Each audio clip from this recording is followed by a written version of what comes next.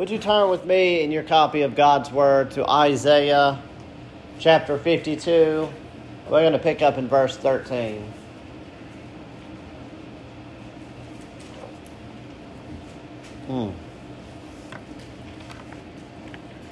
Isaiah 52, we're going to pick up in verse 13.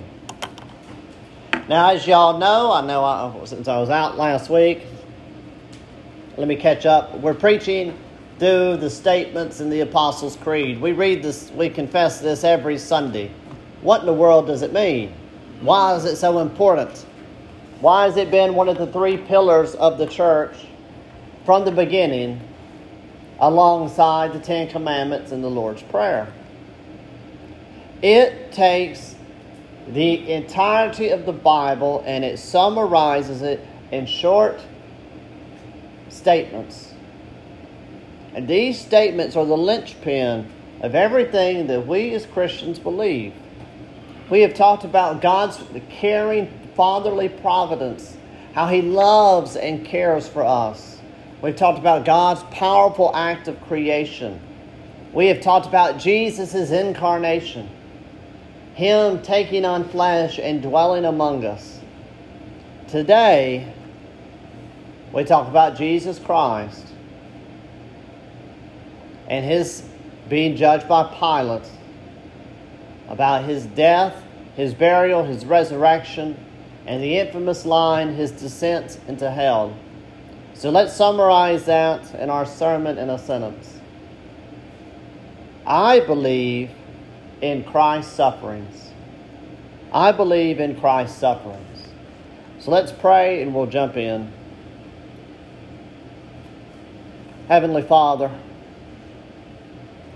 as we jump into your word and we listen to you speak to us by your Spirit,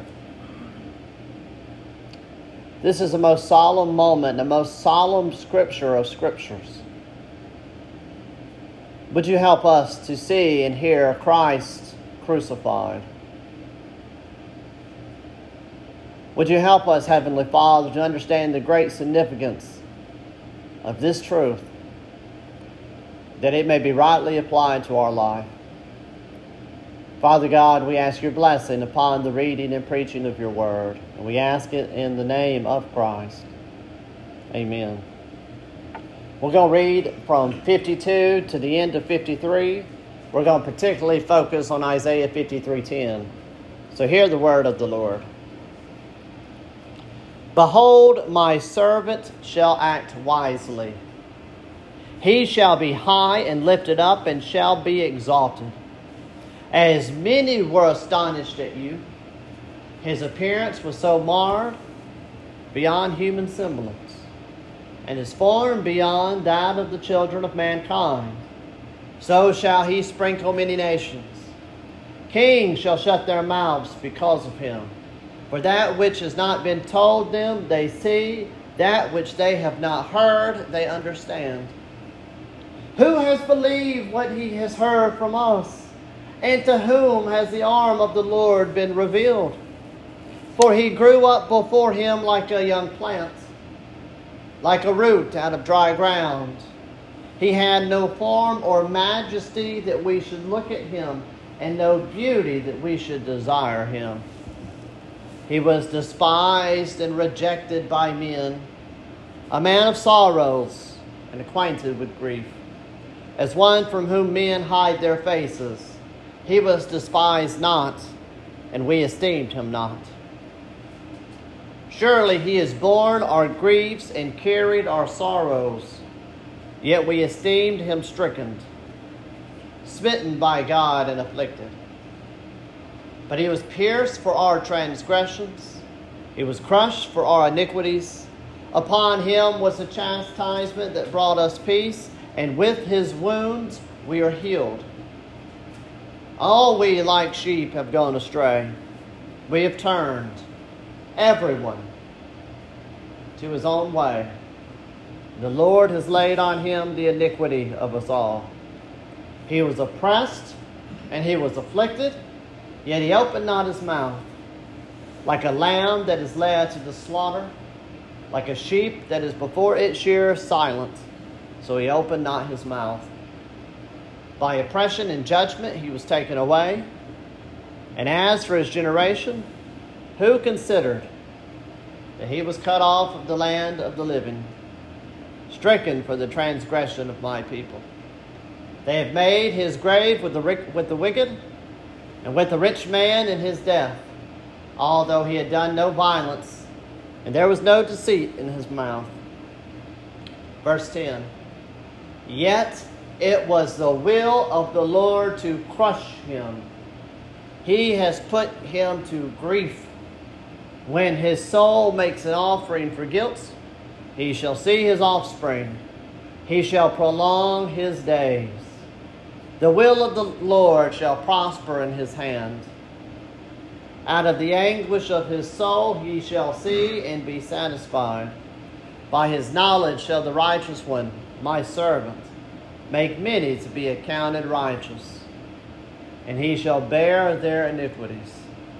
Therefore I will divide him a portion with the many, and he shall divide the spoil with the strong, because he poured out his soul to death and was numbered with the transgressors. Yet he bore the sin of many, and makes intercession for the transgressors. And thus ends the reading of God's holy word this morning. This servant song is one of many between Isaiah 40 through 66. Now, Isaiah 40 through 66 depicts a second Exodus, a second redemption, far greater than the watery rescue from the land of Egypt. Because Isaiah understands something very keen. We are still in bondage. Bondage to sin. Isaiah foretells a day when Israel will be scattered throughout Babylon because of their idolatry. And God will bring them back in. And though Israel may not commit idolatry again, sin will cling to them as shackles around their wrist. And I think that's an experience all of us here know. How many times has God saved us by the skin of our teeth? And we might stop sinning the way we used to, but instead of stop sinning, we'll just find other ways to sin. That's like going from black shackles to brown shackles. It's the same thing. We're just changing color. Isaiah pictures this new Exodus, a final deliverance from the bondage of sin by a new servant, by Jesus Christ. And this song stands apart for its clarity in Christ's vicarious suffering. His suffering for someone else. His atonement. His death. So what does Isaiah's prophecy teach us about Christ? What has the arm of the Lord revealed about him? Let me give you three things. 1, Christ was bruised for us. Christ was bruised for us. Verse 10, Isaiah says, it was the will of the Lord to crush him, to pulverize him, to bruise him. Let me tell you something about being crushed. You know, we think of crushing the same way we think of old school Mario. The rock would land on Mario and Mario's dead. But when someone is crushed, it's not instantaneous. There's often great, excruciating pain before they finally die. And when Isaiah talks about Christ being crushed, him being bruised, notice what he points to in verse 11.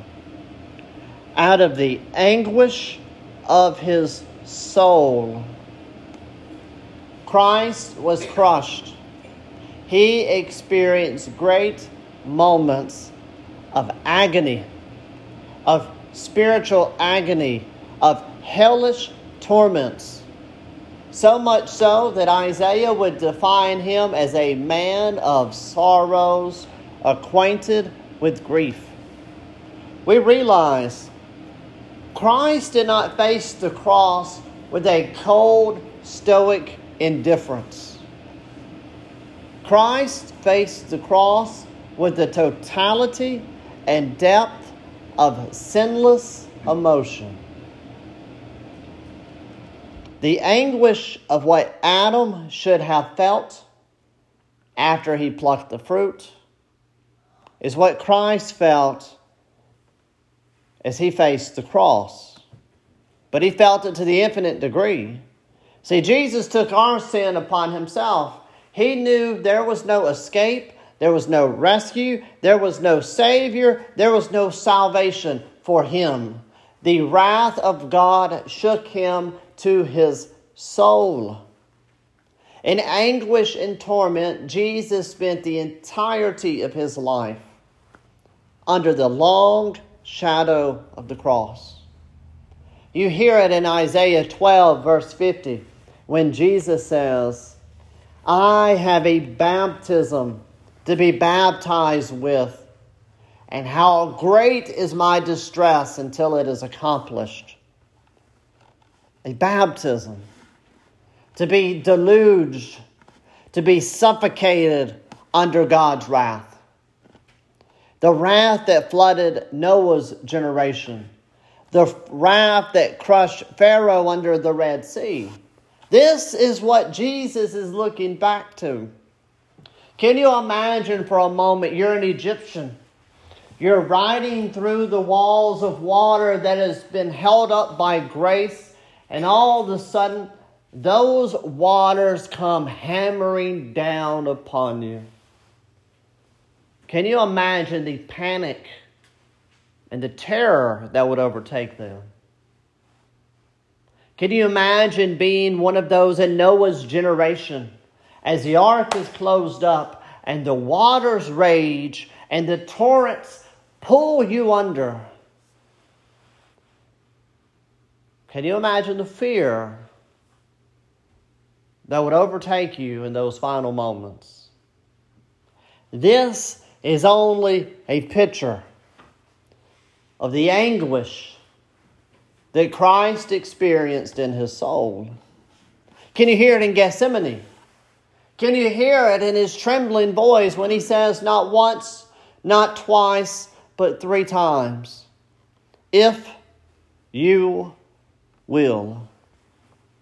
This is not some divinely choreographed moment to teach us a lesson about prayer. This is the spiritual anguish of Christ's soul. And notice how small these words are. If you will. When someone is being crushed, when they're gasping for air, they can't preach a sermon. He is getting out all the words he possibly can as his humanity is crushed beneath the shadow of the cross. Can you hear it at Golgotha? The tortured cries of Christ are not from the whips, the nails, the hammer, nor the spear. It's a cry of absence. My God, why hast thou forsaken me? God's goodness shines to some degree on everything. He sends rain on the just and the unjust. But in this moment, as the sin of God's people are laid upon Christ, he only experienced darkness, absence. The sun, moon, and stars are snuffed out. The darkness within that sealed tomb does not compare to the darkness Christ experienced in his soul. And for what reason does he experience these things? It's for us. The Lord laid upon him the iniquities of us all. That is the source of his spiritual anguish and his hellish torments. You could say that Christ went through hell for us. He was bruised for us. When Isaiah goes on, he was bruised and he was battered for us. Isaiah says it was the will of the Lord to crush him as a sin offering. Twice daily for 1,500 years, they were doing morning and an evening sacrifice. And these served as a picture of Christ.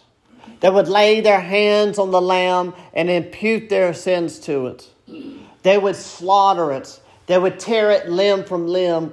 They would lay it upon the hot fires of the altar. All of these picture the physicality that Christ would have to endure twice daily for 1,500 years. And yet these are only a faint picture. And for what reason? Why is he subject to such torment? It's not for his sin. Isaiah says in verse 52, he shall be high and lifted up. He shall be exalted. Sinners ain't exalted. John chapter 9, blind man says, we know God doesn't listen to sinners. But this one is high and lifted up. He's the Lamb of God. He's the sinless servant to whom God is well pleased.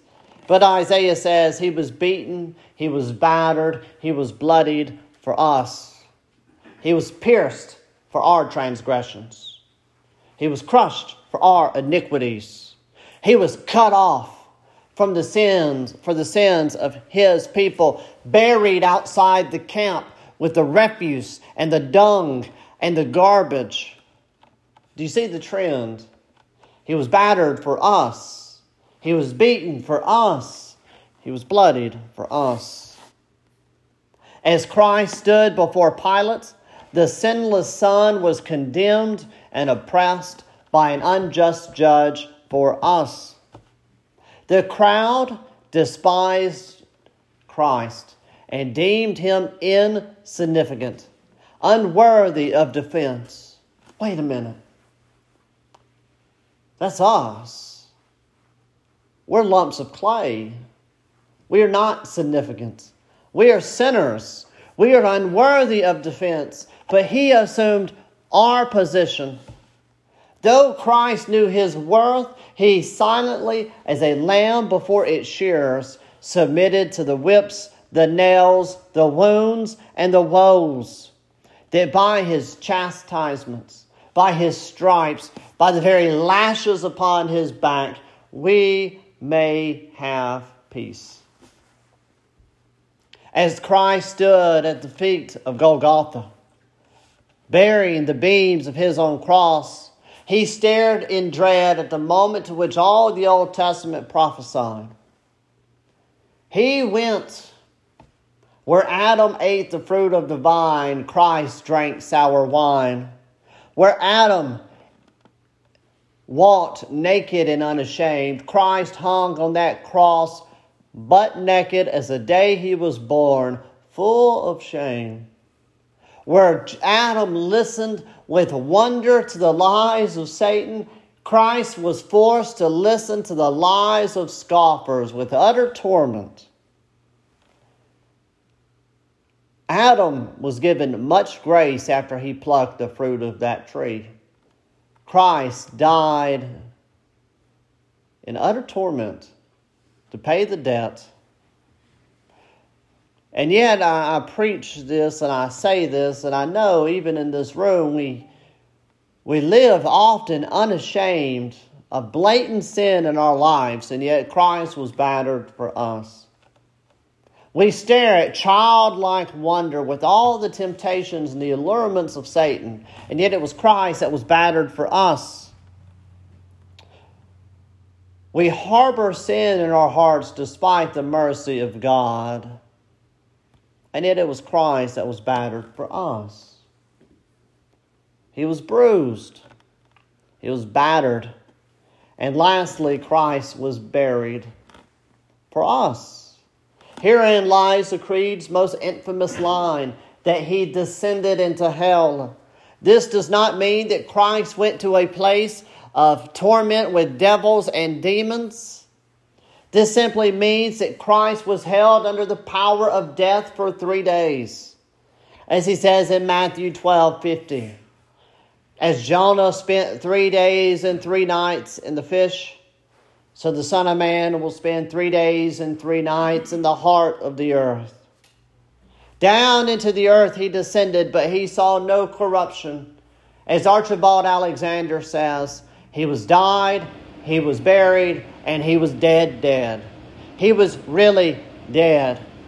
Having been bruised and battered for us, the tomb, the burial, is evidence that Christ tasted death for us, that the penalty was paid for us, that the wrath was satisfied for us. Christ has suffered. Christ has atoned. Could there be a sweeter statement to the ears of a sinful people?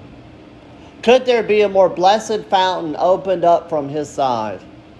From this fountain comes a wellspring of life, but what does this mean for us? What does this confession, this creed mean for us? It means, on the one hand, that Christians can enjoy peace with God. Let me say in no uncertain terms, every one of us in this room has a debt to pay. We have all sinned and fallen short of the glory of God. Be it big sins, little sins, it doesn't matter. You know what the worst feeling is to me? When you have to talk to somebody when you owe them money. It kind of hangs as a cloud over our heads. You can't have peace with them. It's almost like friendship. If you ask your neighbor if you can borrow an air conditioner, there's a great amount of grace shown right there.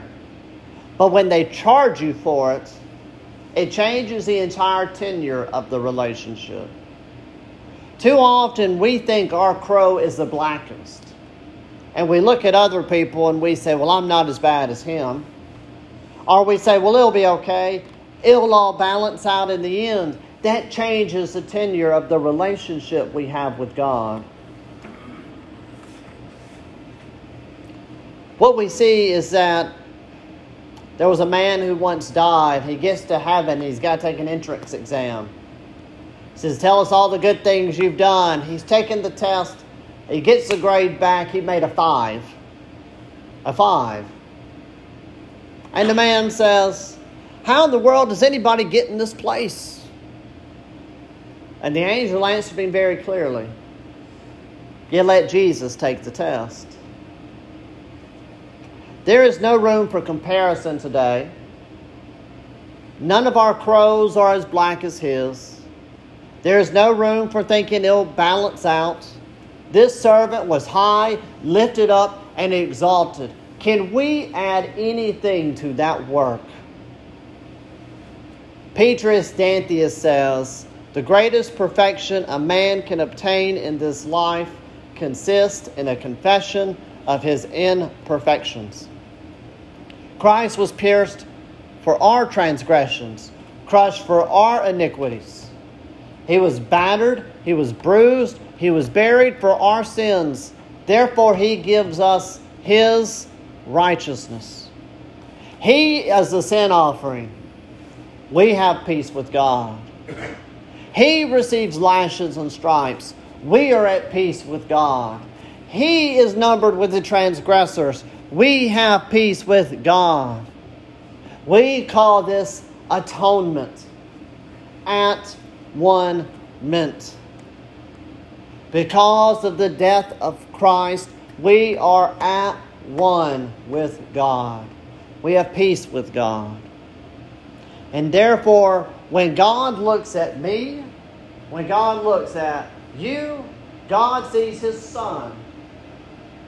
I spent a lot of time thinking on 1 Kings chapter 14, God looks at David. David the murderer. David the adulterer. God looks at us, the liar, the cheater, the scumbag.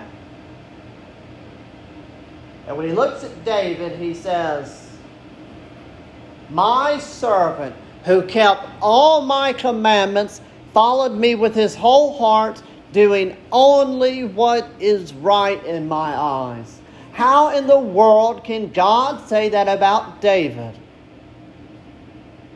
How in the world can God say that about us? When God looked at imperfect David, God saw the perfect righteousness of his Son. As surely as he atoned for the sins of David, there is hope for you. He laid upon him the iniquity of us all. No more do we have to live in that servile fear that I've got to do enough to make God happy. Christ has already done that. No more do we need to live our lives seeking the vain approval of other men. Why do we need their approval? We have peace with God. No more does our life have to be a jumping through the hoops. We have peace with God. As surely as Christ was judged guilty by Pilate, so surely are all of those who believe in him judged righteous by God. We have peace with God. On the other hand, we have peace with God. We present our lives to God. Isaiah says, the will of the Lord shall prosper by his hand. Let's think of church attendance. We don't come to church so Jesus will save us. We've been saved, therefore we come to church. We give our lives as an offering for thanks. The will of the Lord will prosper. Christ did not endure agony for our sins that we could enjoy an abundance of sin. Christ did not die for sin that we may live in sin. Christ did not lie in the grave that we should lie in sin. Christ died for sin that sin may die in us. As Paul says elsewhere, we know our old self was crucified with him in order that the body of sin might be brought to nothing. Christ's death exists that we may be holy. Now I want to be very honest for a moment, church. How many of us here wrestle with the same sins we wrestled with last week? How many of us look at the sins of our children, our grandchildren, our friends, and we say, there is no hope for them? Well, guess what? The bruising, the battering, the burial of Christ ensures us the same thing will happen to our sin. That what is impossible with man is possible with God. How does it become possible in our lives? Each and every day we must apply ourselves to Jesus Christ. We must find Jesus where he is, in his word, in his worship, and with his people. That we must live our lives in the shadow of that cross. Where our thoughts, the meditations of our hearts must revolve around his death, that we may better count the cost. Let us ask daily, Jesus' blood bought my holiness. Can I squander it on my sin? My Savior loved me so dearly. Can I love sin more? Let each of us count his agonies, dwell upon them, be transformed by them, that by thinking on the death of Christ, we may put to death sin. And so I end you with a poem With that very idea in mind, it's from George Herbert. It says thus, O my chief good, how shall I measure out thy blood? How shall I recount what thee befell? In each grief tell. Shall I thy woes number according to thy foes?